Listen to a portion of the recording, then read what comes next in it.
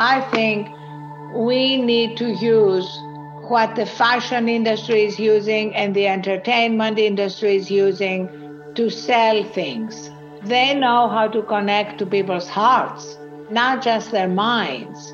So why not take the same tools to help people make the right, better choices for themselves?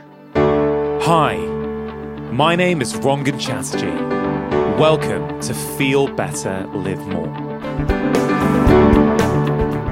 So, we are living in uncertain times. Stress is up, anxiety is up, and in times like these, taking care of your well-being is more important than ever. And nobody knows this better than my guest on today's show. Arianna Huffington is an author, and she's a businesswoman who founded the original internet newspaper, The Huffington Post. She's also one of Time magazine's 100 most influential people in the world, and she also features on Forbes' most powerful women in the world list.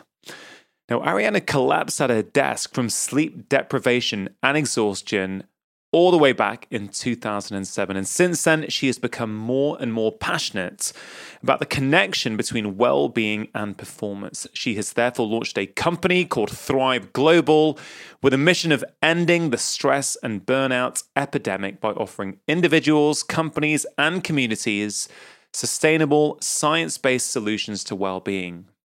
Now, on the show today, Arianna and I cover a whole variety of different subject areas. We both share a desire to show millions of people around the world that habit change and healthy living really doesn't have to be that hard. We're both passionate that tiny micro steps that we can all take each day can have a dramatic impact on our health and, as a consequence, the quality of our lives. Now, Arianna's organization has created the wonderful Thrive app, which is a bit like having a health coach in your pocket. And it uses the concepts of micro steps to show that behavior change doesn't have to be a huge commitment. Now, one of my favorite parts of this conversation was when we discussed the gorgeous idea of compassionate directness as a way of resolving tensions at work, but also at home. We talk about sleep, motherhood, the importance of solitude, how to create boundaries when working from home, and the importance of rituals to mark the end of the day. Now, Arianna is someone whose work I have respected and been aware of for many years, and it really was an honor for me to have some time speaking with this incredible individual. This conversation is full of brilliant tips, and I hope you enjoy it as much as I did. Before we get started, just a quick shout out to some of today's sponsors. Athletic Greens make one of the most nutrient-dense whole food supplements that I have ever come across. Now, nutrition is important for so many aspects of our health and well-being. It's not just our physical health, but it's important for our mental health as well. Now, ideally, everybody would get all of their nutrition from real whole food, but many of us struggle to consistently do that. That is why I do like high-quality whole food supplements like Athletic Greens. It contains vitamins, minerals, prebiotics, and digestive enzymes, and I myself take it regularly. If you're looking to take something each morning as an insurance policy to make sure that you are meeting your nutritional needs, I can highly recommend it. Many of you have fed back to me how taking Athletic Greens has helped your energy, your focus, your sleep, and so many other aspects of your health. Now, for listeners of the show, if you go to athleticgreens.com/live more, you can access a special offer where you get a free travel pack box containing 20 servings of Athletic Greens, which is worth around £70 with your first order. You can check it out at athleticgreens.com/live more. Now, onto my conversation with the one and only Arianna Huffington. So, I've got to say, researching you and your career over the last few days has been an absolute joy. I think I've learned a lot about myself as I researched your life. And you're someone who's achieved so much. You know, you're a female business leader, entrepreneur. You're a mother. I saw recently on Instagram your daughter got married. So congratulations. But I thought a really nice place to start would be, you've had such a full life. You've achieved so much business-wise, family-wise. What do you regard as your biggest achievement to date? Well, definitely being a mother and my relationship with my daughters, which is absolutely amazing. And has been through a lot of ups and downs, like any relationship. But now we are in a place of deep connection and deep friendship, as well as mother-daughter, and seeing them grow and build their own lives and want to have an impact in the world. It means so much to me.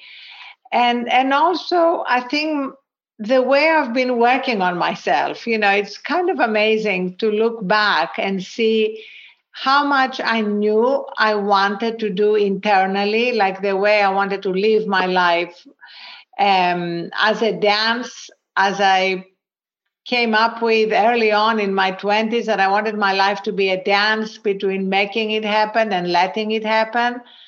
And yet how much longer it took to actually live like that. So going back through all journals, I see how early on I knew how I wanted to live my life, but it took longer to live it that way than I thought it would take. And that's definitely what I feel is the greatest achievement in any life.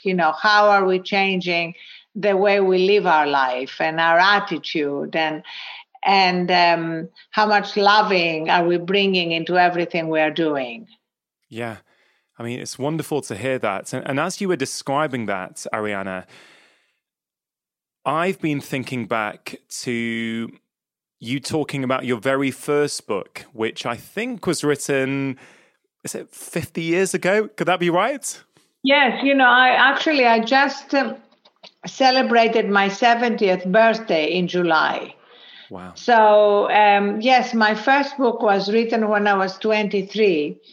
It was a coincidence that I became a writer. And that's also something interesting for all of us to look at in our lives, because I was at Cambridge studying economics, and I was going to the Harvard Kennedy School to do a postgrad degree in politics. And then an English publisher who happened to see a debate I participated in at the Cambridge Union sent me a letter asking me if I wanted to write a book on the views I expressed in the debate. And I wrote back and I said, I can't write. And he wrote back and he said, can you have lunch? And I took the train from Cambridge, went to London, had lunch with him. And he offered me a modest advance to write a book. And I thought, wow, that's an unexpected turn of events. And I had too many friends walking around with unpublished manuscripts. So I said yes. And that was how my first book, which was about the changing role of women, came about. Yeah. Yeah, there was quite an incredible story, wasn't there, for you to actually get to Cambridge in the first place? I believe that was something that you just saw in a magazine when you were a lot younger.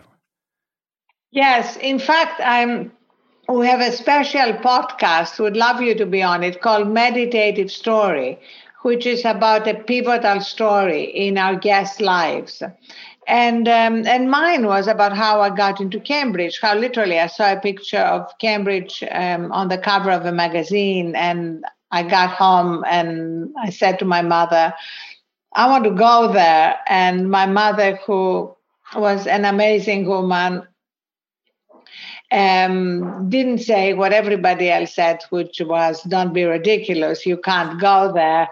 We have no money, you don't speak English, and it's hard for English girls to get into Cambridge. My mother said, let's find out how you can get there. And she found out that I could learn English and take my GCEs through the British Council, etc., etc.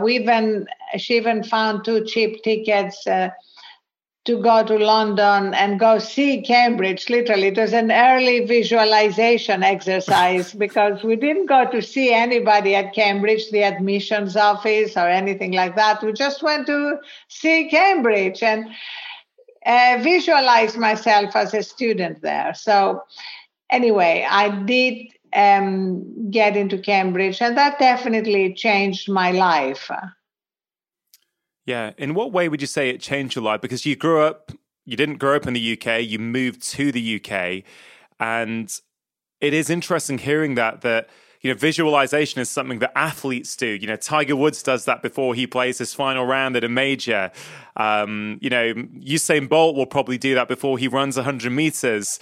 Yet you as a, 14-year-old, 16-year-old girl is also visualizing this university where you want to study. Exactly, without knowing exactly the impact that had, but it suddenly made it real.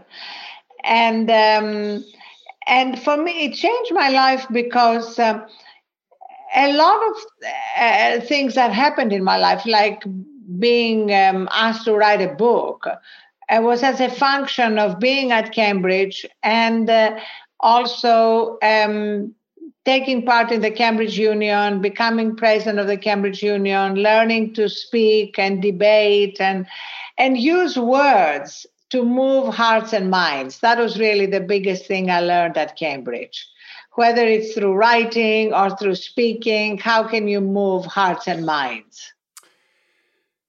As a parent myself, I hear someone like you say that, and I'm immediately drawn to my kids. And I think, well, I have concerns sometimes over what schools are now prioritizing, what they're teaching our children, given the way that the world is changing. But the fact that you found debating so pivotal, and what you said there, how do you use words to influence and change hearts and minds? Do you therefore think that one of the key skills we can teach our children is how to have a good grasp of language and how to use words effectively? Yes, I really believe that. It's also an incredible source of confidence. And when you think of how many people are terrified of public speaking, it's supposed to be, one of the biggest fears that people have. And I definitely had that fear. And I was a lousy speaker, and I had an even heavier accent at a time when in England, accents were definitely ridiculed. But then to see how I really practiced and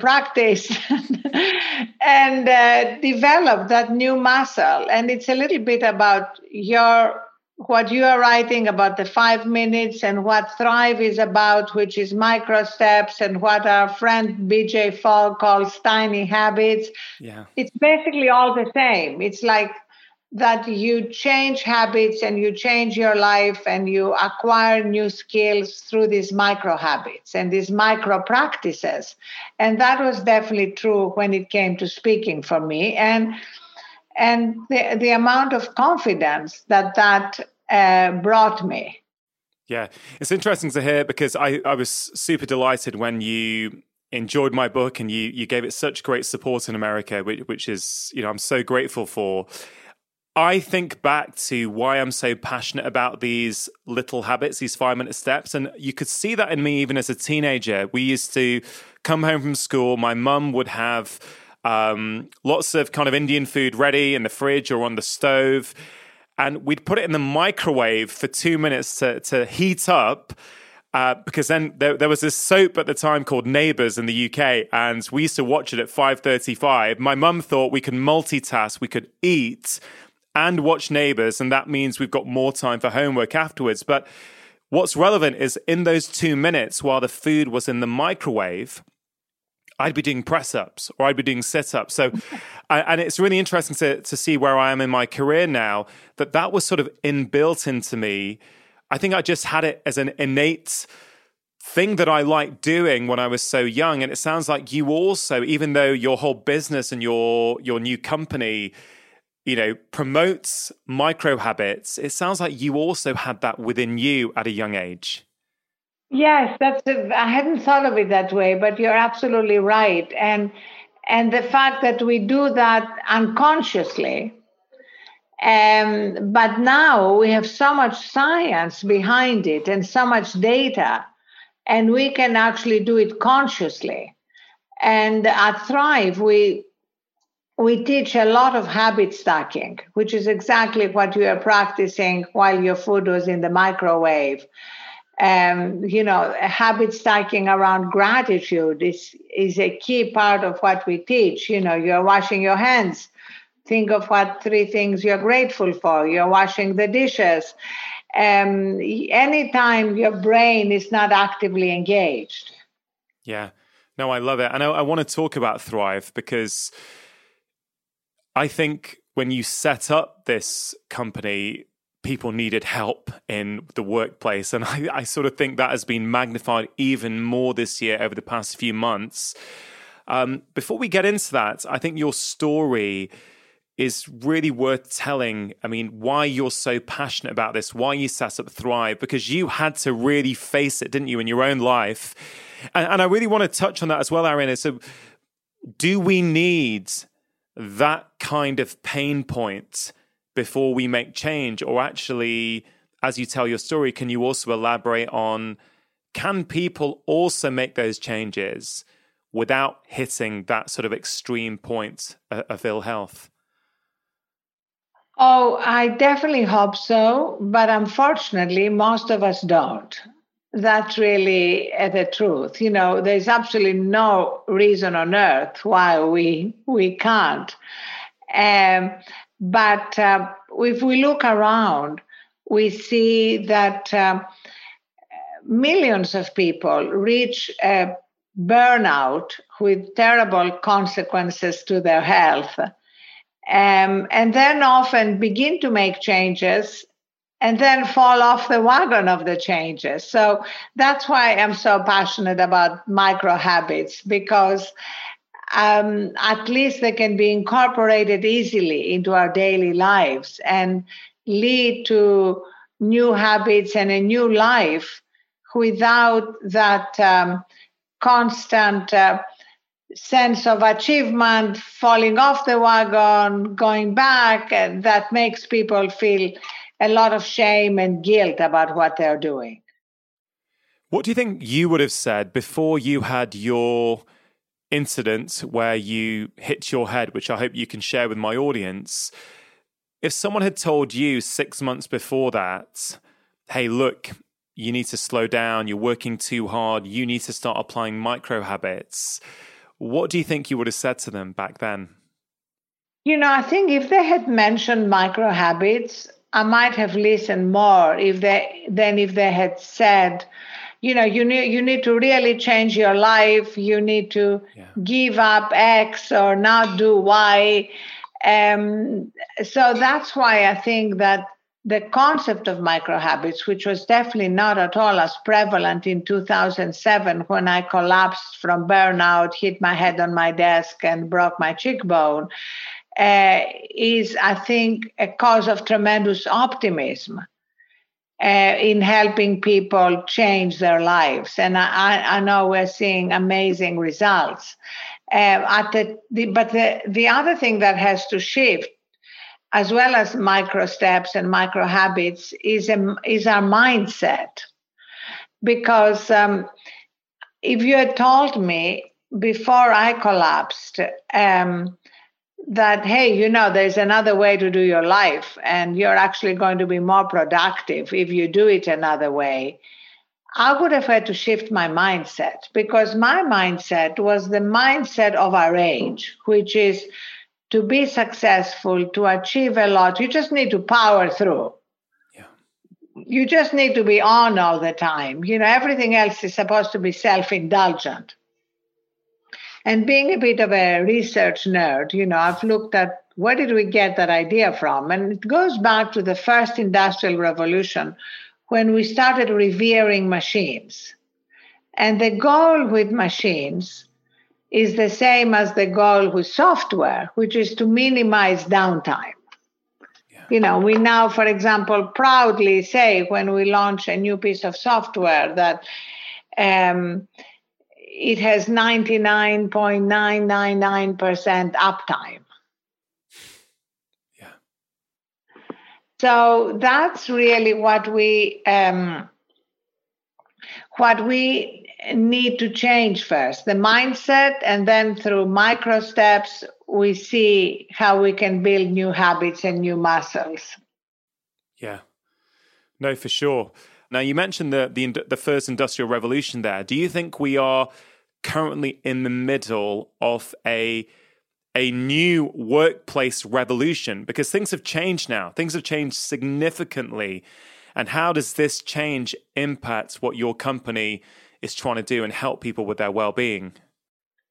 Yes, things have changed significantly because we've reached a point where it's much harder to ignore the problems. Chronic conditions like diabetes and hypertension and mental health crisis predate the pandemic.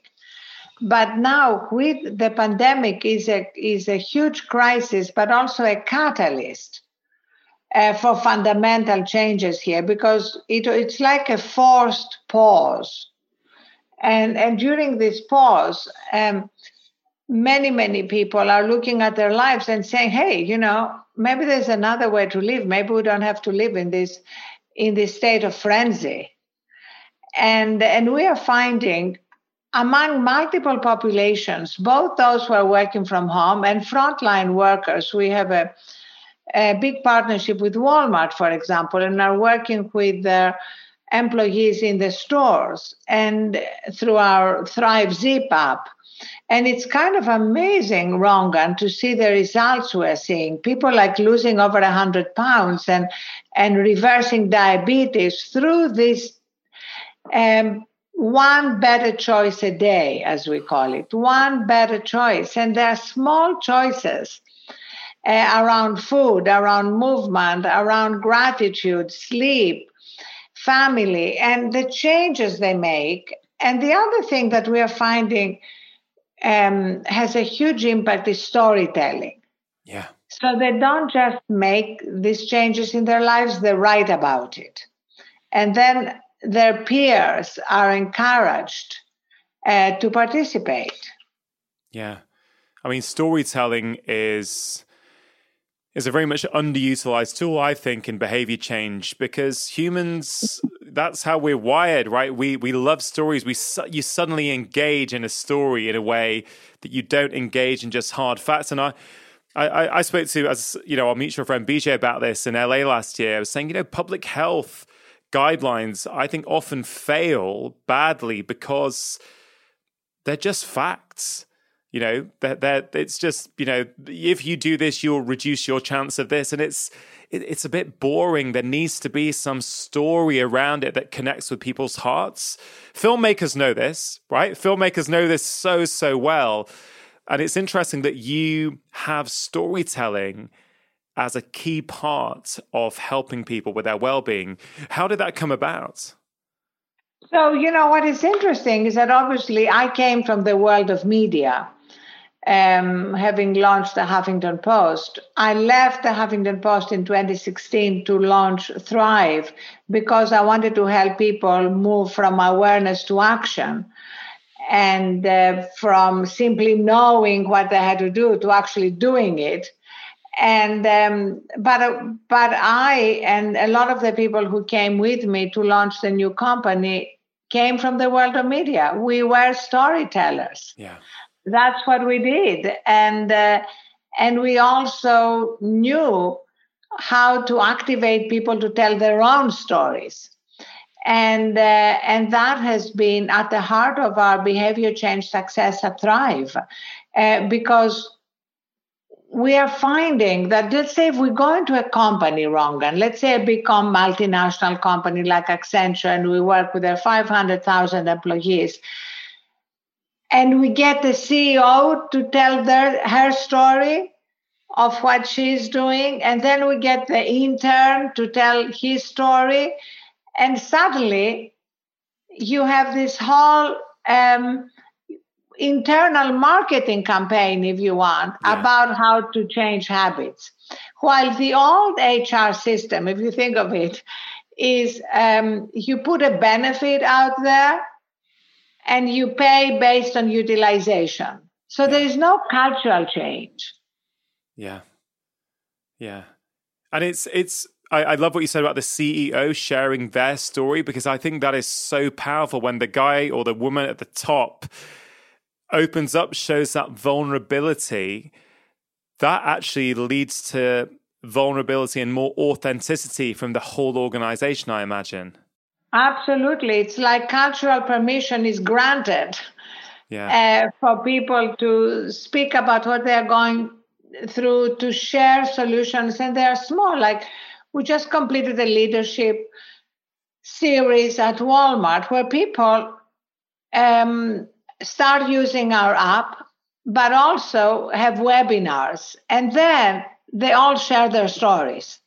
So you have all the stories then are populating the app, so that you go to the app and it feels very personal because you have somebody you work with who is sharing, just to give you an example, how they stopped sleeping with their phone.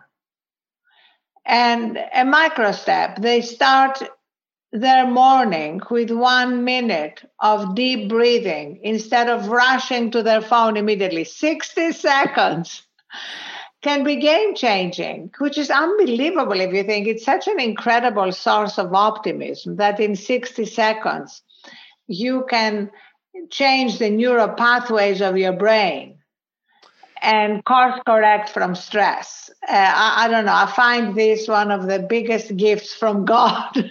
Hey, I agree. I mean, I'm so passionate about this stuff. Like you, I write about this stuff. But even hearing you say that, I can feel me getting excited because we think it's got to be tough. We think, I've got to do 30 minutes of breath work a day, or, go to the gym 5 times a week. We really undervalue these small micro steps. And, what I love about this idea of storytelling is I'm interested in how you get people. They share stories. I wonder if you ask them, to write their own stories down, perhaps. Because what I've found, Arianna, with patients when I've taken this approach is that they've tried things before. They've tried big lifestyle transformation in the past, and often it's failed, and then they feel like a failure, right? So it becomes their story, I am a failure. But when they start making micro changes, whether, let's say it's a 5-minute workout, I've spoken about this before, every morning when my coffee brews for 5 minutes, in those 5 minutes, I do a workout in my kitchen. I don't go to a gym, I don't have time for that, but I do that micro step every day. And when I've done it with my patients, they start to change the story about themselves. So they're no longer a failure. They start telling them a story that, hey, I can stick to a health regime. I'm the kind of person who works out every day or who does meditation every day. So I think the storytelling has, storytelling to the world and our company, but also storytelling to ourselves. Absolutely. I love that. And there's something else that you wrote in your book that I love, which I'd love you to repeat, which I had never heard before, but I'm loving it. And I'm now quoting you everywhere, which is people may think, 5 minutes, how can you change anything in 5 minutes?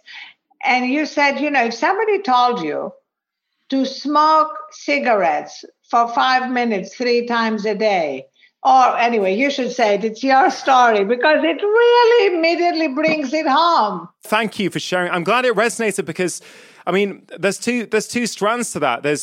I can remember, and you're someone who's, I think, written 15 books now. I'm only on book 4, but I remember writing this and I was sitting there thinking, how can I make this? How can I really make the point that these small habits are going to add up? And I remember just, going out for walks, trying to think, how can I make it simple so people get it? And then I thought, as you say, with bad habits, we understand if we were to smoke a cigarette 5 minutes continuously, day after day, we understand we'd start to feel unwell, we'd cough, we may not sleep so well. Or if we were to have a soft drink, a full sugar soft drink, for 5 minutes, you have to continuously slurp it, until the 5 minutes is up. Your mood is going to go down, your teeth are going to hurt, we feel that, but we don't see it in the same way with positive habits. And I think that's one of the big problems, actually, is how to sell the power of small positive steps. Well, here's the thing. I think we need to use what the fashion industry is using and the entertainment industry is using to sell things. Yeah. They know how to connect to people's hearts and not just their minds.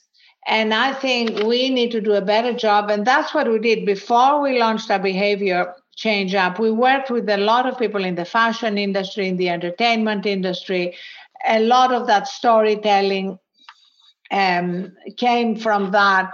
Because how can the fashion industry convince a woman, say, making $40,000 or pounds or euros, whatever, a year to buy a $2,000 Prada bag? I mean, it makes no sense, right? So something is activated that makes her feel that this is aspirational, this is who she wants to be identified with. And there are so many examples like that. So why not take the same tools to help people make the right, better choices for themselves? Yeah, absolutely. I couldn't agree more. And it's so obvious when you say it. You almost think back and go, well, why have we not widespread across society adopted this approach? Health is often very dry. It's very boring, right? Worthy. It's like very worthy. It's not fun. And what I loved about your book is the pictures you used. I love that you showed pictures where they were so beautiful, and the flowers and the lemons and you walking through and there's spaciousness. And so it had an impact, an unconscious impact. Yeah. As I was reading your prescriptions in a way, but they were presented in an aspirational environment. It wasn't luxurious, like something nobody else could have. I'm super touched that you noticed that. And I've got to say, so my publisher in the UK are Penguin Life. They're the sort of publisher here. And I remember when my first book was coming out and we were talking about it and I shared the proposal, and I thought, this is so interesting.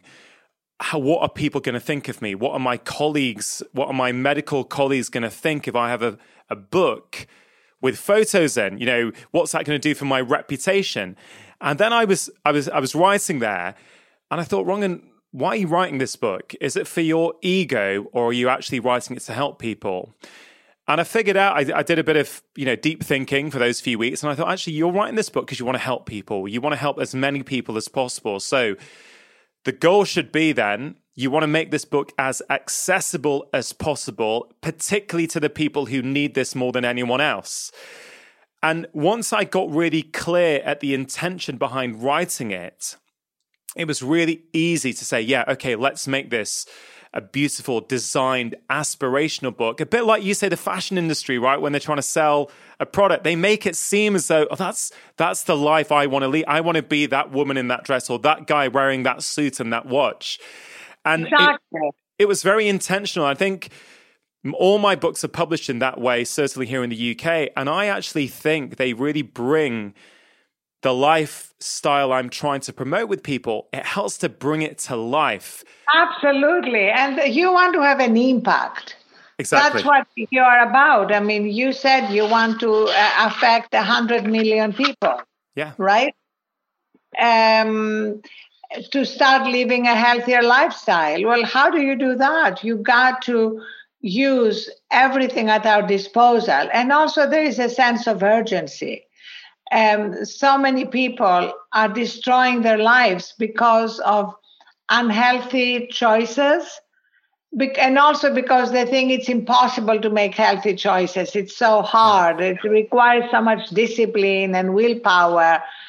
And I think what all the new science and what the work you are doing and I'm doing and BJ Fogg is doing is telling us that no, you can't depend on willpower to change your habit.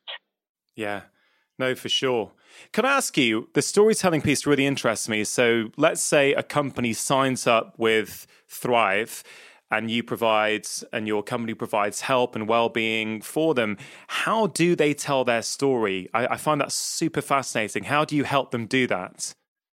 So basically, with all our big customers, what we bring to them in terms of the app and the webinars comes with an internal marketing campaign. Right. So they actually, we create videos and stories within the company, and then often, in most cases, an external marketing campaign, because then they use it to be identified as the company that cares for its employees, which therefore leads to better recruitment, less attrition, and better business metrics generally. So you see, that for me is the complete cycle. Our app is like the coach in your pocket that reminds you to do these things. It's divided into these 4 journeys that are the interconnected life. I think one of the problems with behavior change apps is they tend to be point solutions. Like you have the meditation app, or you have the steps app, or you have the sleep app. And the truth is that everything is interconnected. Like if you don't sleep enough or well, it's going to affect what you eat, it's going to affect how much you move, etc. So our app is broken down into these 4 journeys. Recharge, which is about sleep and 60-second resets during the day. Fuel, which is about movement and what you eat. Connect, which is connecting with others, but starting with connecting with yourself. And focus, how do you get your brain to focus? Broken down into hundreds of micro steps, all of them with storytelling. People who've practiced different micro steps, the impact it's had into their lives, and then inviting the user to tell their story. Yeah, incredible. 60-second resets. I think my audience would be super interested in what they are. So I wonder if you could expand. Thank you so much for asking me about that, Rangan, because it's my absolute favorite feature. And actually, we are launching it with Zoom as what they are calling a Zap, an app within Zoom, so that in between endless Zoom meetings, instead of going through Zoom fatigue, you can play this reset. So let me tell you how it works. Reset is a feature in our app and will be something you can launch on your Zoom app that comes preloaded with guides, like a gratitude guide, a breathing guide, a stretching guide that basically helps you for 60 seconds course correct from stress. But the best feature about it is that it allows you to create your own personalized guide. So my guide, for example, has pictures of my kids when they were young and unproblematic, pictures of our dog, pictures of my favorite quotes, landscapes, and a piece of music, Yo-Yo Ma playing Ave Maria, that really relaxes me. And all that with a breathing pacer. All that takes place in 60 seconds. Wow. So this is something, let's say you and I, before we started our conversation, could have played each other's guides. It would have taken us 2 minutes. but it would have brought us even closer together, although I think we're feeling very close. But for people who are not as close, in a business meeting, let's say you and I are in a business meeting, and then I play my guide or you play your guide, it suddenly brings some new intimacy and authenticity to the meeting. Yeah. So sharing those guides is another feature that we're excited about. Yeah, that is really, really exciting, especially you partnering with Zoom, because the impact there could be huge, because they're such little things that have such a big impact. Really hope you're enjoying the conversation so far. Just taking a quick break to give a shout out to the sponsors. Now, many of you may have heard me talk about Vivo barefoot shoes before and will know that I am a huge fan. I've been wearing them for years, well before they started supporting my show, and they really have transformed my life. And as you're hearing in today's show, small things that we do daily very quickly add up to big improvements in our health and our well-being. And I've honestly seen so many improvements and benefits when people move to living in barefoot or minimalist shoes. Now, many of my friends, family, as well as my patients have reported back improvements in a variety of areas such as hip pain, back pain, knee pain, general mobility, or even simply an increased enjoyment of movement. As when you wear shoes like Vivo barefoot shoes, you naturally become more mindful and connected to the ground when you are moving. For me, they are the only shoes that I wear. If you have never tried them before, I really would encourage you to give them a go. It's completely risk-free to do so because they offer a 100-day trial for new customers. So if you're not happy, you can simply send them back for a full refund. For listeners of my show, they offer a fantastic discount. If you go to vivobarefoot.com/live more, they're giving 20% off for all of my podcast listeners in the UK, USA, and Australia. You can get your 20% off codes by going to vivobarefoot.com/live more. What's really interesting is that and actually, this is something I wanted to talk to you about, is your culture within Thrive. I think, did you call it compassionate directness? And I loved it. And before you answer, I just want to give you a bit of context for me. So I went to medical school to become a doctor. So I was trained to be an NHS, National Health Service doctor. And that's what I was doing. But because of my sort of frustrations that we were serving only a small population of our patients well, and because I think 80% of what we see is related to our collective modern lifestyles, I wanted to see, well, how can I help people? How can I help my patients? And then I realized the power of the media to sort of, if you can try and get a message out there, you can impact a lot of people. Now, as part of that journey, I ended up starting this podcast a couple of years ago, which has grown so quickly. It's becoming the biggest health show in Europe, and I love doing it. But why that's relevant to the question, Arianna, is I used to work for myself. I worked for the NHS. I'd go and do my job. Now I have a team of about 7 or 8 people to help get this show out each week. And I didn't learn how to run a team, right? I learned how to run myself. And when I read an article that you wrote on compassionate directness, and I loved it. I read it on Sunday. I've not stopped thinking about it since.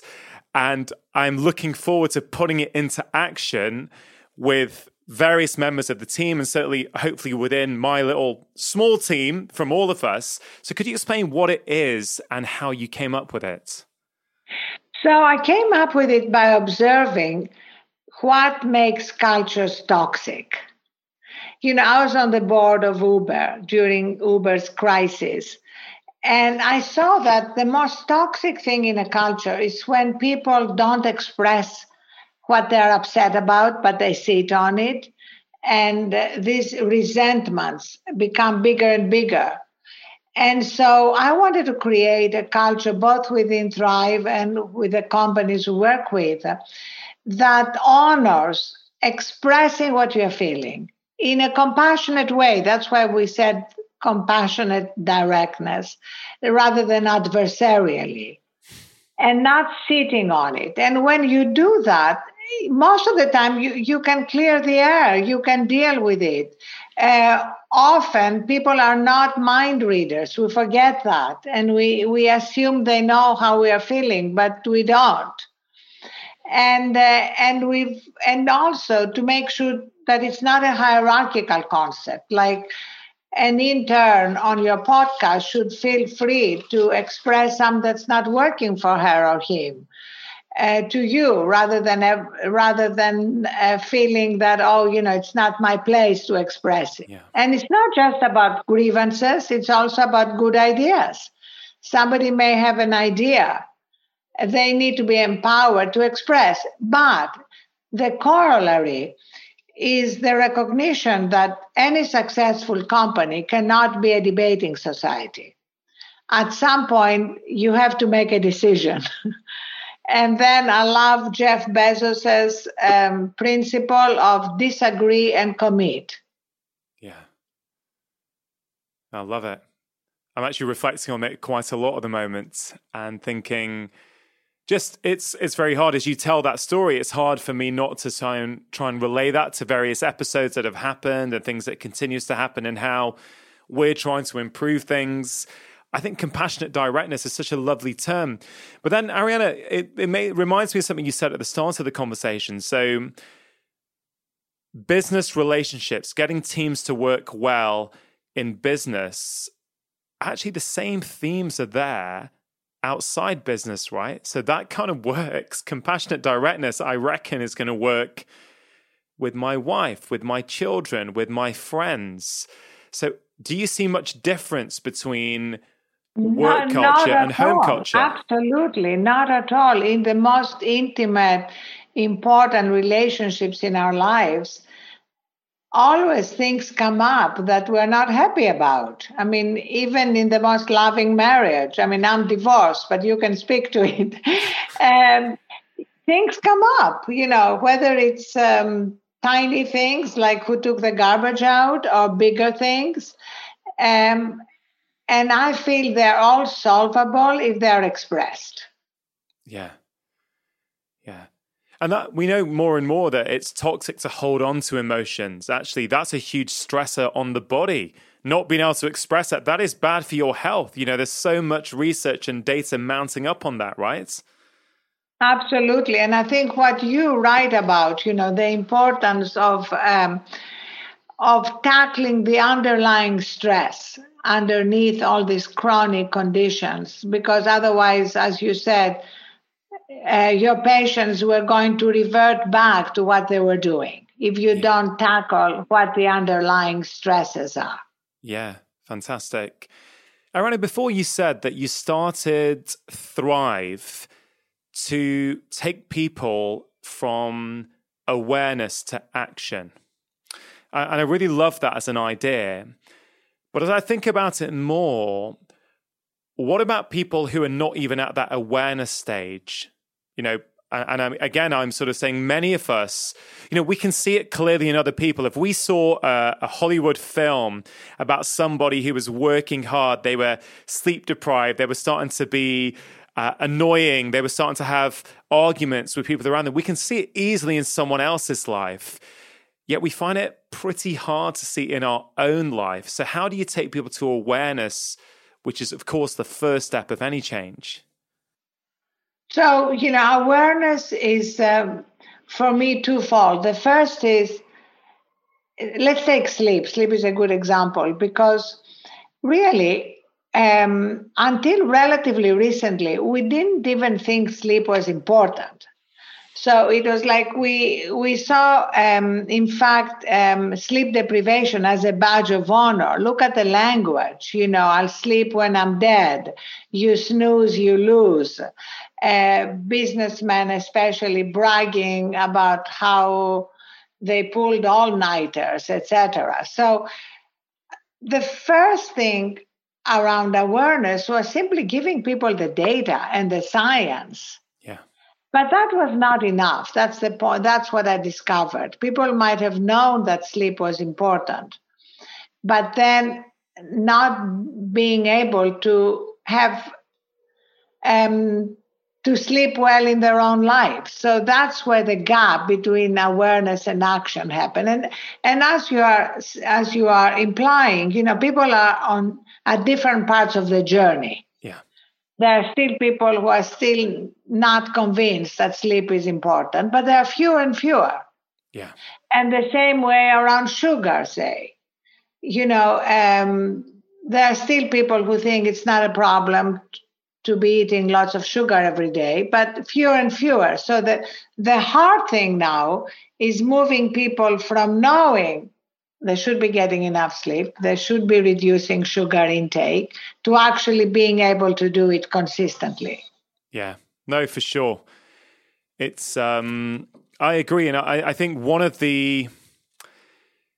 I hesitate to say one of the upsides of the current global situation, but I think it's okay to recognize that anything negative also often has a flip side of positive. I don't think that's insensitive to sort of say that.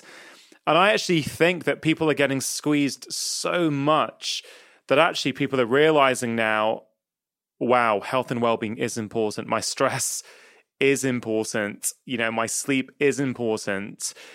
Are you as a company seeing more problems now that people are, working from home? Do you see them actually, because obviously boundaries is a massive issue now for people. How has that sort of played out in terms of what you've seen? Yes, absolutely. We're seeing, first of all, many more mental health problems.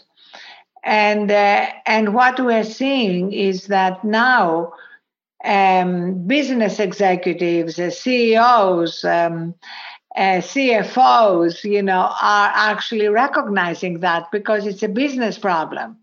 So the mental resilience of employees is no longer the province of human resources departments. Everybody in the business cares about them. That's a huge shift. These are no longer seen as nice to have benefits. They are seen as existential for the business. And we're working with many companies, for example, to give them a better understanding of where their employees are. We've built a mental resilience dashboard, for example, that gives management a view, anonymized and aggregated, so there are no privacy concerns, as to where their employees are in terms of their mental resilience as well as their burnout risk. And that is so important for employers to know, because it's kind of a leading indicator of where the business is going to be. Yeah.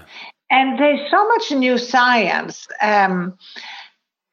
There's a new piece of science coming out of Yale that shows that when employees are stressed, it's going to affect their productivity. It sounds obvious, but it hasn't been obvious for management. Yeah. They literally cannot get their brain to focus because their prefrontal cortex shuts down and they move into a fight or flight response. Now, that's a huge business problem. Yeah. And that's what I think is the shift. And what you said about the upside of the pandemic, yes, it's as a Stanford economist said many years ago, a crisis is a terrible thing to waste. Yeah. So now we have an opportunity to actually use this crisis to change what was not working pre-pandemic. Yeah, absolutely. You another article I saw that you wrote recently, you mentioned that it's important to declare an end to the day, even when you haven't completed everything. I think that is such powerful advice. And I wonder if you could sort of explain what exactly you mean by that and how that can help people. Yes, it's really amazing that declaring an end to the day is one of my favorite micro steps right now, because the truth is that the vast majority of people do not have an end to their day. Yeah. We could all stay answering emails, handling things through the night.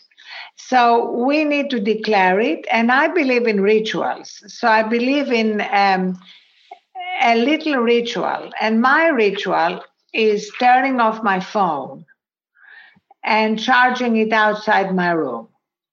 In fact, Thrive has launched only one product, and we're selling it at cost because we're selling it to help people change habits rather than as a profit-making exercise.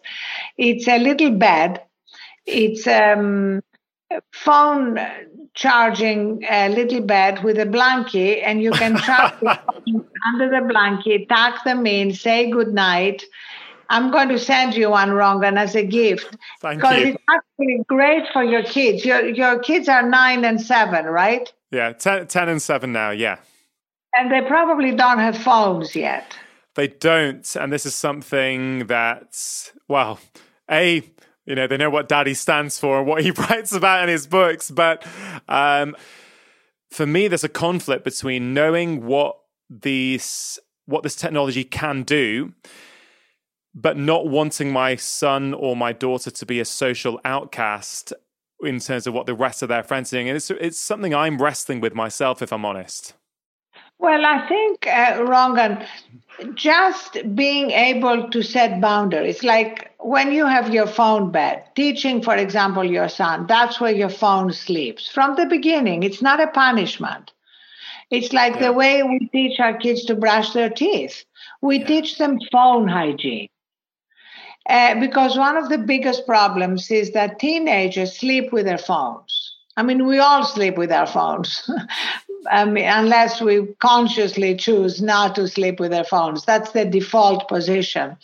So they sleep with their phones, and then in the middle of the night, they snap and they TikTok, and then they wake up exhausted, and that's the vicious cycle.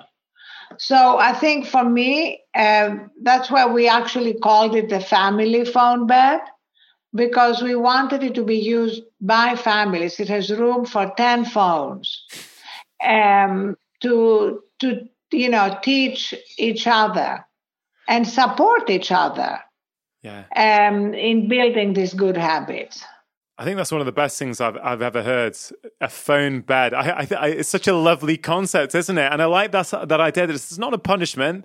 You know, your phone, your beloved phone needs a rest. Here's a nice bed for it. I can't wait to see it. It sounds really, really cool, actually.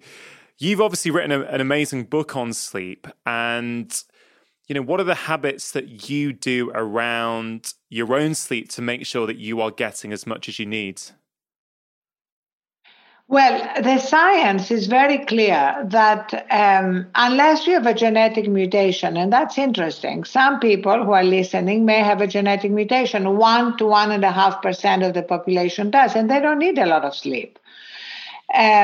You can take a genetic test, or if you're conscious, you probably know if you have it or not. I know I don't have it. If I get 4 hours, I'm like a zombie. I need 8 hours.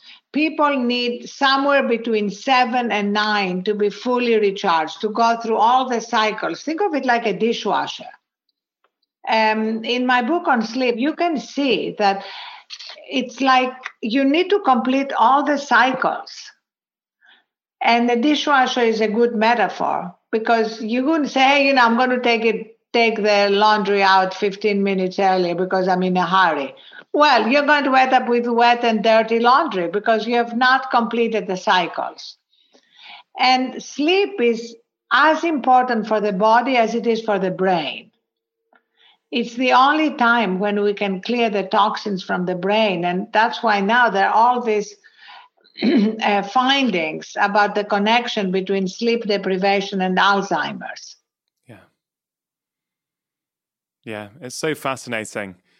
It's so fascinating. I absolutely agree that charging your phone outside the bedroom it's like a keystone habit. If you get that right, the knock-on effect is quite significant. And I always say to people, look, don't beat yourself up. These things are designed to be addictive. It's not a failing on your part. If you have it next to your bed and you wake up at 3 o'clock to use the bathroom, and you then look at it on your way back, that's not because you're weak. It's it's designed for you to touch it and play with it and do things. So I agree with you, keeping it outside of the bedroom.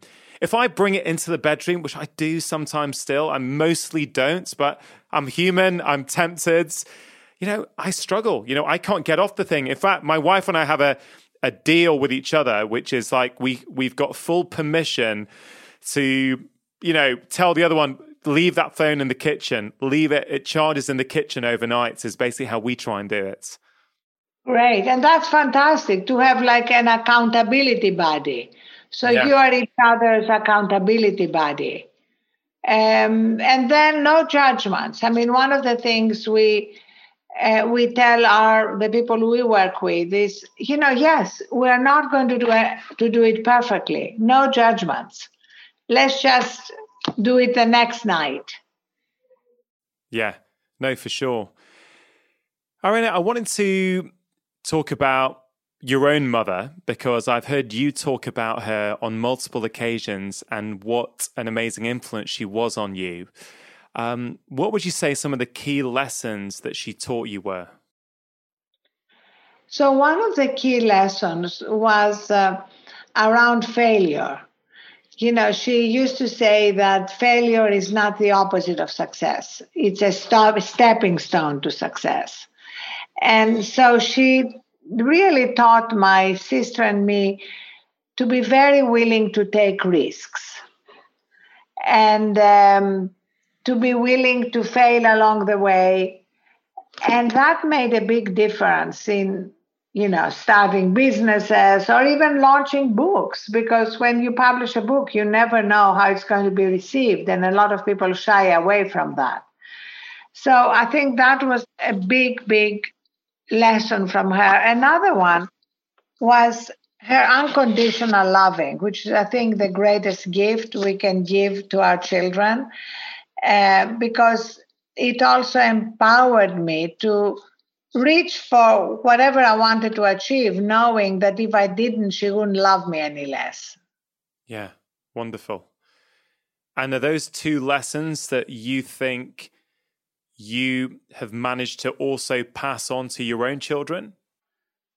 I often ask them, because I always have been judging myself against having an amazing mother, and they tell me I do. And my kids went through a lot of problems. My youngest daughter dealt with anorexia. My oldest daughter dealt with drugs. She's been sober for 8 years now.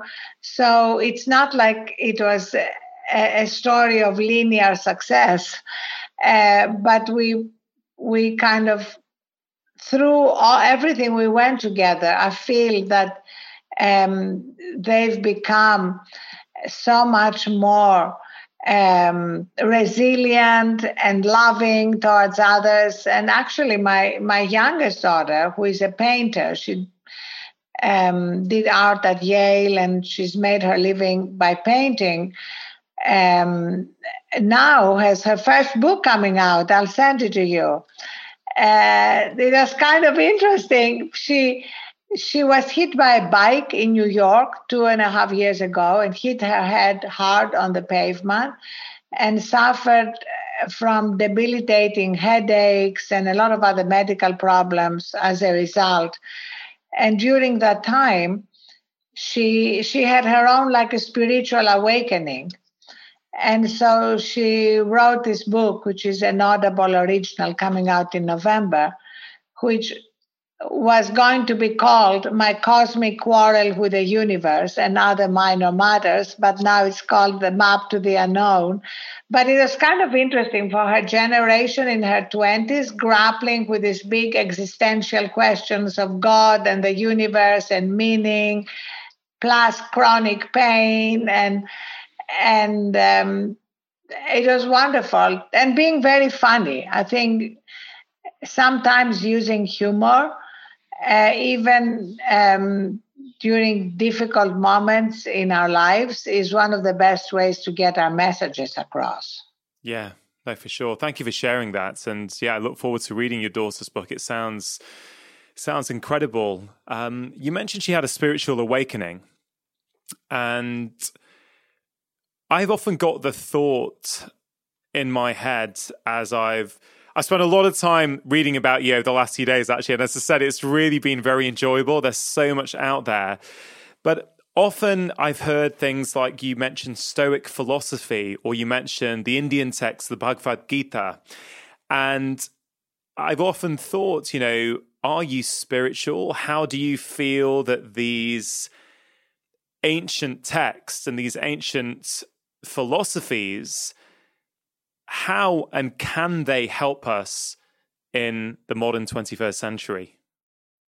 Oh, 1,000%. In fact, the last piece I wrote in my newsletter, I'll send it to you, is about this, all of our spiritual quests. And I wrote a book in the 90s about it, which don't worry, about 4 people read, so don't worry if you didn't read it, which was called The Fourth Instinct. And for me, if you think of the first 3 instincts, being survival, sex, and power, different biologists and psychologists give them different names, but these are the 3 acknowledged instincts. I think you can't understand human behavior without looking at what I call the 4th instinct, which is our instinct towards meaning and something larger than ourselves, which, if you want, is the spiritual instinct. And a lot of people have rejected it because they've rejected organized religion. But the instinct is an instinct. And organized religion is just one of thousands of manifestations. And ancient wisdom, whether it's in the Bhagavad Gita or the Tao in China or Zen in Japan or the Stoics, is just really many different ways to describe one universal truth, which is that we all have in us that place of wisdom, peace, and strength. And most of the time we are completely disconnected from it. And all these pauses that we are encouraging people to bring into their lives are about giving us opportunities to reconnect to that place, which is our birthright. We all have it. Yeah, I completely agree. And, I'm in my early 40s. I find that my mother was very religious. She would pray every day. I was surrounded by that at home. She's a Hindu, like a lot of Indian families are. But I would consider myself a bit more spiritual than religious. I feel there is got to be something greater than just me. There is. I very much value solitude. Actually, when you're talking about micro habits, I actually think one of the most important micro habits for anybody, anywhere in the world today, is solitude.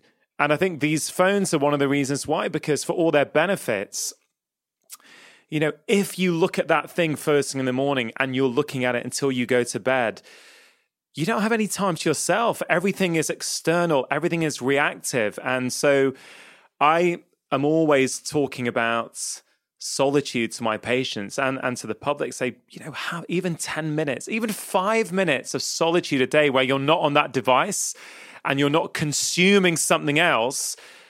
Just allow your thoughts to come up. I mean, it's something I crave more and more. And I guard it very, very rigidly in my life. I wonder what your thoughts are on solitude, and do you take steps to make sure you get some each day? Yes, absolutely. And you're absolutely right, first of all, about the phone being like the greatest enemy of solitude and reconnecting with ourselves. Because basically, those moments of solitude are competing with all the stimulation from our phone, and it's a hard competition. So we need, first of all, to understand the value of solitude. And that's why I think breaking it down into these 1 minute or 5 minute increments makes a big difference, because you're not asking for a big commitment. And for me, it's I start my day like that. I start my day with meditation And then at night, I always love to read something which has nothing to do with my work. A spiritual text. Listen, you come from such amazing culture. I spent time in India when I was 18, studying comparative religion at Shantiniketan University outside Calcutta, and I love the country, the culture, the food, everything.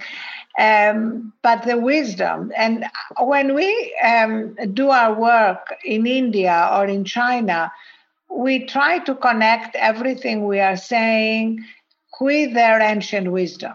Because even if people are disconnected from it, something in their DNA resonates.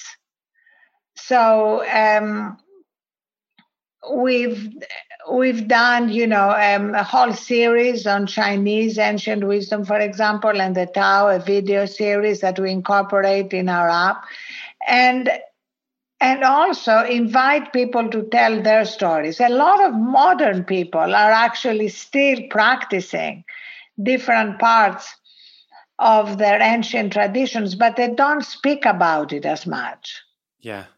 It's funny, and I'm sure you may, or maybe with your kids, maybe be familiar with this, but, my parents came over from India to the UK. And so, like many immigrant families, you have this, particularly in your teenage years, you have this real clash with trying to fit in with the culture around you versus the culture you have at home. And it's funny, this rich Indian, culture that has been there, I think I suppressed for years. I think I wouldn't allow it to come out and flourish in me because I wanted to be Western. I wanted to do what my friends were doing. But it's funny, as I sort of tap into myself as I get a little bit older, I'm really reconnecting with it. I'm reading the Gita at the moment. Actually, that's the book I read at the moment in the morning. And it's funny, you can often think that, what did these guys know? We're in a different world now. We've got technology, we're busy. But you know what? It's amazing how many of those truths ring true just as much today. Oh, absolutely. And indeed, science is validating ancient wisdom. Yeah. And the Gita really described these three lives. I think it's like such a prophetic description. I don't know if you got to that passage, which is, the life of inertia, what we would call today the couch potato. And, there are still some people like that, but that's not the big problem. The second life is the life of business, extreme frenetic business, which is our modern life. And the third life is the life that we are aspiring to now, that we want to create. So it was just like beautifully expressed in the poetry of the Gita, but also completely validated by the latest neuroscience. Yeah, no, absolutely. And I think it's never been easier, has it, to get away from ourselves? And again, I don't want to blame phones for everything. I think there's so many incredible things that phones do. Of course, I want to make that clear. But at the same time, we never have to be uncomfortable anymore. Any moment of discomfort or having to sit with our own thoughts, we can numb that straight away. It doesn't have to be alcohol or cigarettes or anymore or sugar. It can be those things, but we can just pull out of our pocket our smartphone and distract ourselves for hours, can't we? Absolutely. And it's something that we need to be very conscious about dealing with and setting boundaries. In the social dilemma, it shows how this is deliberate. This is not just accidental. That these phones come programmed with all the hooks, all the neuroscientific hooks that make us addicted. Yeah, I actually think it goes beyond our own health.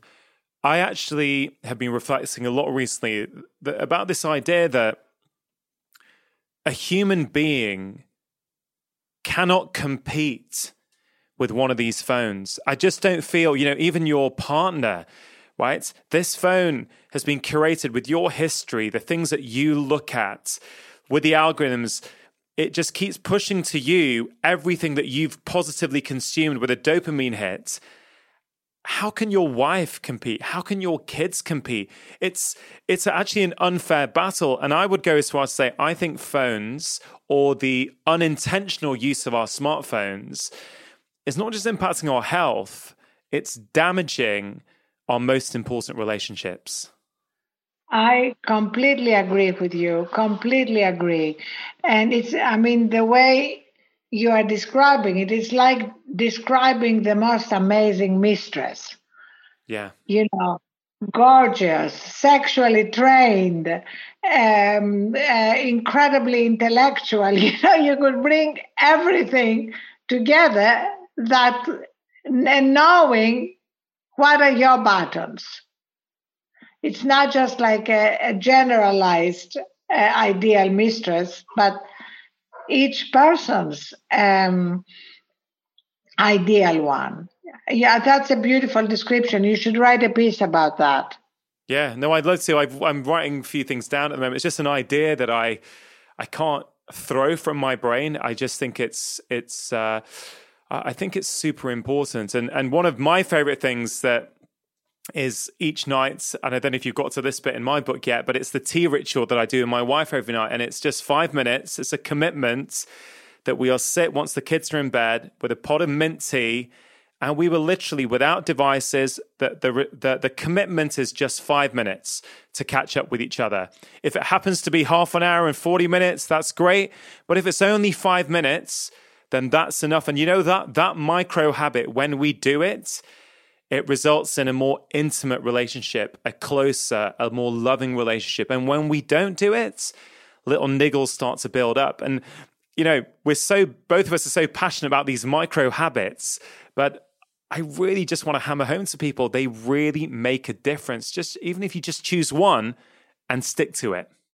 Absolutely, no, I love it. Look at your book, underlined with stickies. I'm very touched. And I absolutely love also the tea ritual. Tea is another ritual, and I practice it a lot. This is actually one of the things that the Indians and the English have in common, right? The cup of tea that's supposed to solve all problems. There is something about it. Yeah, no, for sure. Absolutely. And again, it goes back to what you say, the ritual, the ritualistic aspects. Of course, we could do that without a tea. We could just sit there.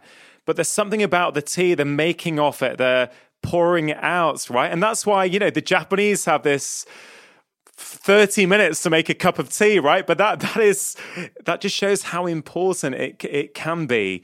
And I think it brings a lot of intimacy and closeness. And actually, that's one thing I do want to talk about, is that you have consistently been ahead of the curve in your career, whether it's your first book when you're writing about women should be given equal respect, whether they, whether they choose to be mothers, whether they choose to work, whatever it is.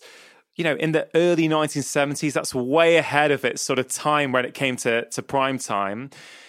You also did the same, I think, with Thrive Global in terms of, it's now needed more than ever. It was very prophetic, I think, in terms of what's required. But when I heard you talk about the Huffington Post, there's something you said that really struck a deep chord with me. And and again, if I've got this slightly incorrect, please correct me. But it was about this idea that just before you started it, you saw bloggers and you thought, well, these are more conversational. There's real authenticity in these blogs. And you sort of took advantage of that with your amazing platform, the HuffPost. And I also see a very similar pattern with podcasting today, in that why are podcasts exploding? Why are they the fastest growing outlet in media? And I think it's because we are craving authenticity. And we're sick of sound bites in the mainstream media, a 1 minute cut conversation right down.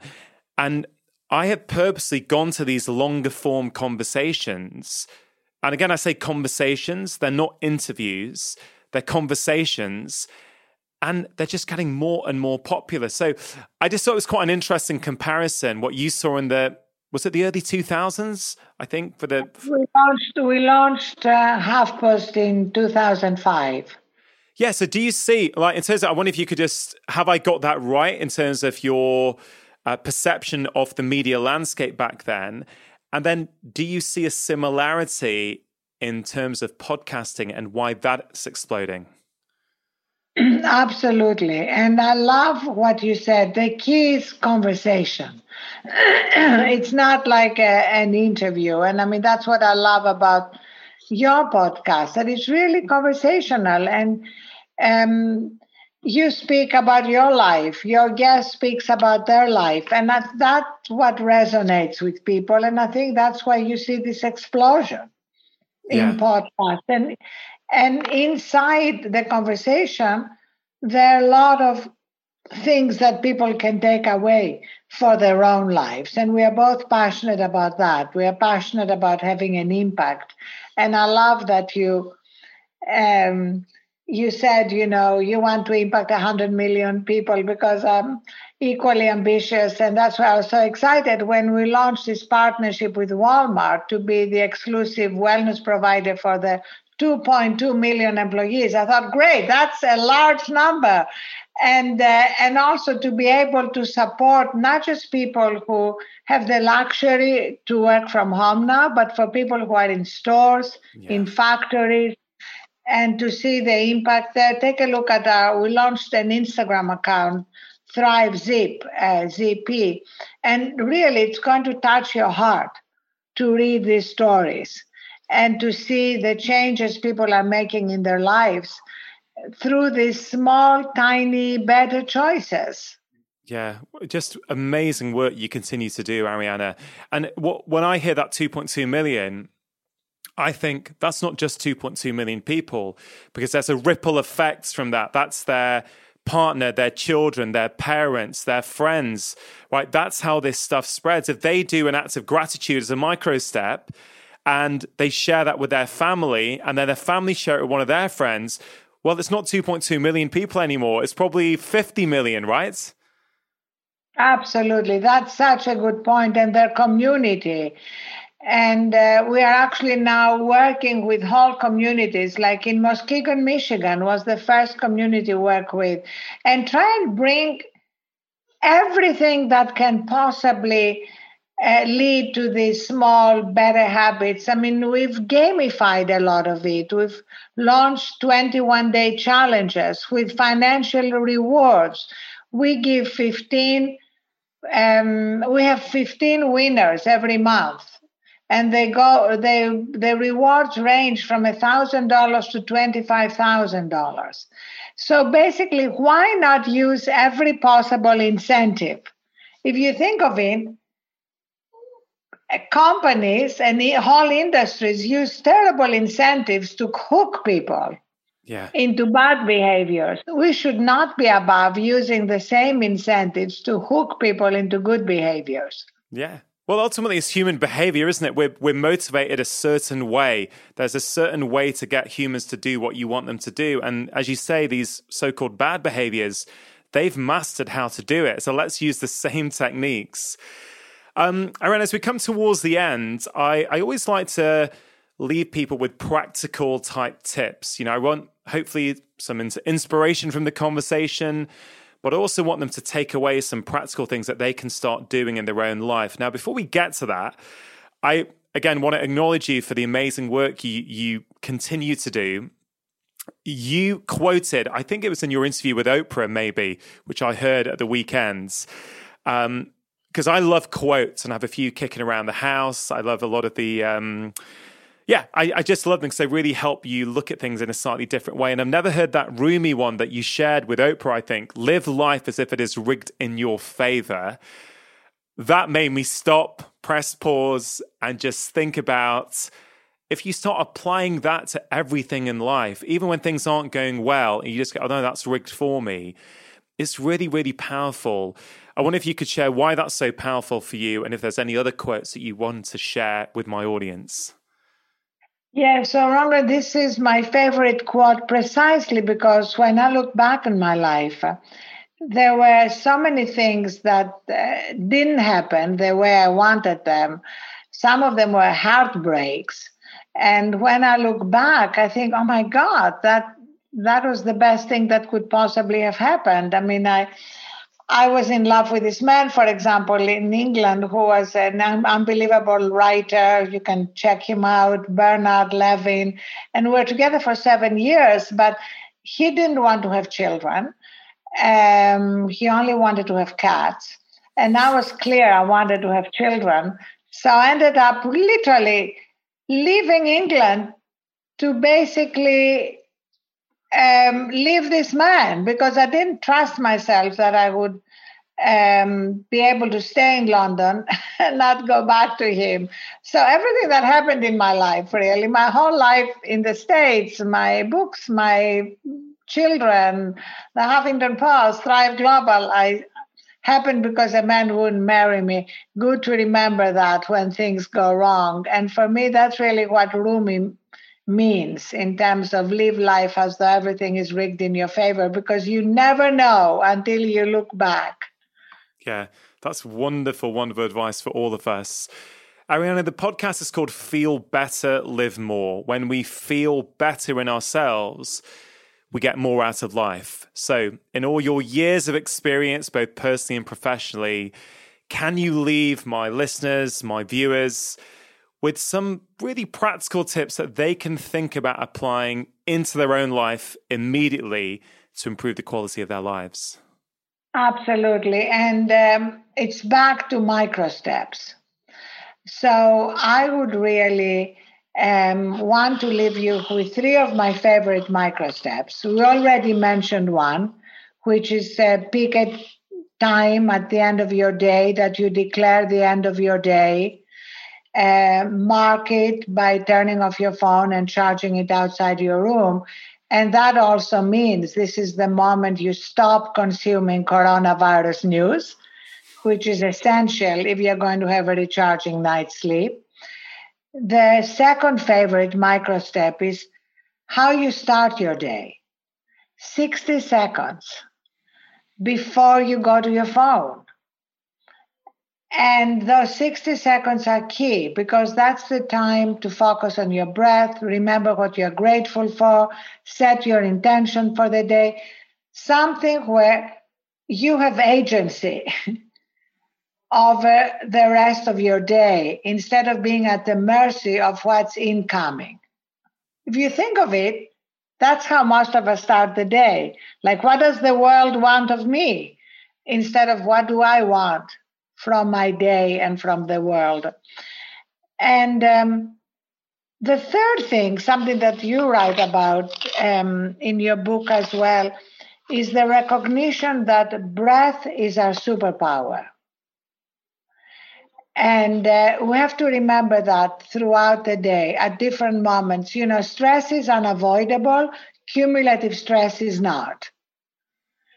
And if we can arrest the cycle of stress, we truly transform our health and our productivity. And, you know, you're a doctor, so when you say that how important it is to recognize that our behaviors trump our genetics, that is key. And stress is at the heart of that. And breath is, again, our superpower. You talk about a 3, 4, 5 breath. Another favorite breathing technique I want to leave your listeners with that the Navy SEALs practice here in the States is box breathing, which is inhale to the count of 4, pause to the count of 4, exhale to the count of 4, whatever, experiment. That's what's wonderful about that. Experiment, but find something that you can return to multiple times during the day when you're stressed. There are times when you're so stressed, you may not even remember that you can breathe more consciously, where during those times you can just play your arranged reset guide with all the things you love about your life as a reminder of what you are grateful for, because, Rangan, as you know, gratitude is the greatest antidote to stress and anxiety. Yeah, that's such wonderful advice. Of course, everything that you've spoken about today, we will link to. I'd love people to do that reset. I'm looking forward to creating my own, actually. That sounds wonderful. Arianna, really, it's been such an honor to talk to you today. You have been incredible. You've been open. You've been authentic. You've shared so much wisdom. You've offered to send me so many things. I'm definitely going to send you a copy of my second book, The Stress Solution. I really think you'll like it. It's from a couple of years back. But I've got this concept of micro stress doses and macro stress doses that I'm pretty sure you're going to resonate with. So I'll put one in the post tomorrow for you. Right.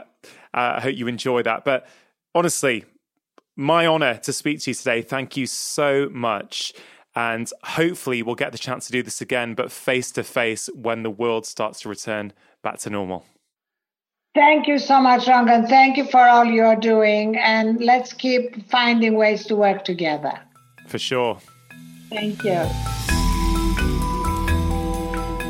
So what did you think? Did you enjoy the conversation? Did you like the tips that Arianna shared? As always, have a think about one thing that you can take from today's show and apply into your own life. And of course, do let Arianna and I what you thought of today's show on social media. She's on Facebook, Twitter, LinkedIn, Instagram. And if you go to the show notes page on my website, you will see links to her app, her books, and some really great articles about her and ones that she has written, including that one on compassionate directness. Now, as you heard in the conversation, Arianna is a big fan of my third book, Feel Better in 5, which really helps you to transform your physical, mental, and emotional health in small 5-minute chunks. So if that interests you, it is available pretty much all over the world now: UK, US, Canada, Australia, New Zealand, India, Sweden, Holland, so many countries, and you can pick up your copy in paperback, ebook, or as an audiobook, which I am narrating now. Is this a conversation you think somebody in your life needs to hear?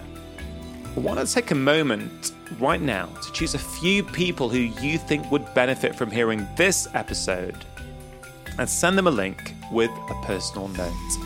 This is such an impactful thing to do. It serves as an act of kindness that has benefits not just for the other person, but for you as well. And don't forget, this episode, like all of them, is also available on YouTube if they prefer videos as opposed to audio podcasts. A big thank you to my wife, Vedanta Chatterjee, for producing this week's podcast, and to Richard Hughes for audio engineering. Have a wonderful week. Make sure you have pressed subscribe, and I'll be back in 1 week's time with my latest conversation. Remember, you are the architect of your own health. Making lifestyle changes always worth it, because when you feel better, you live more. I'll see you next time.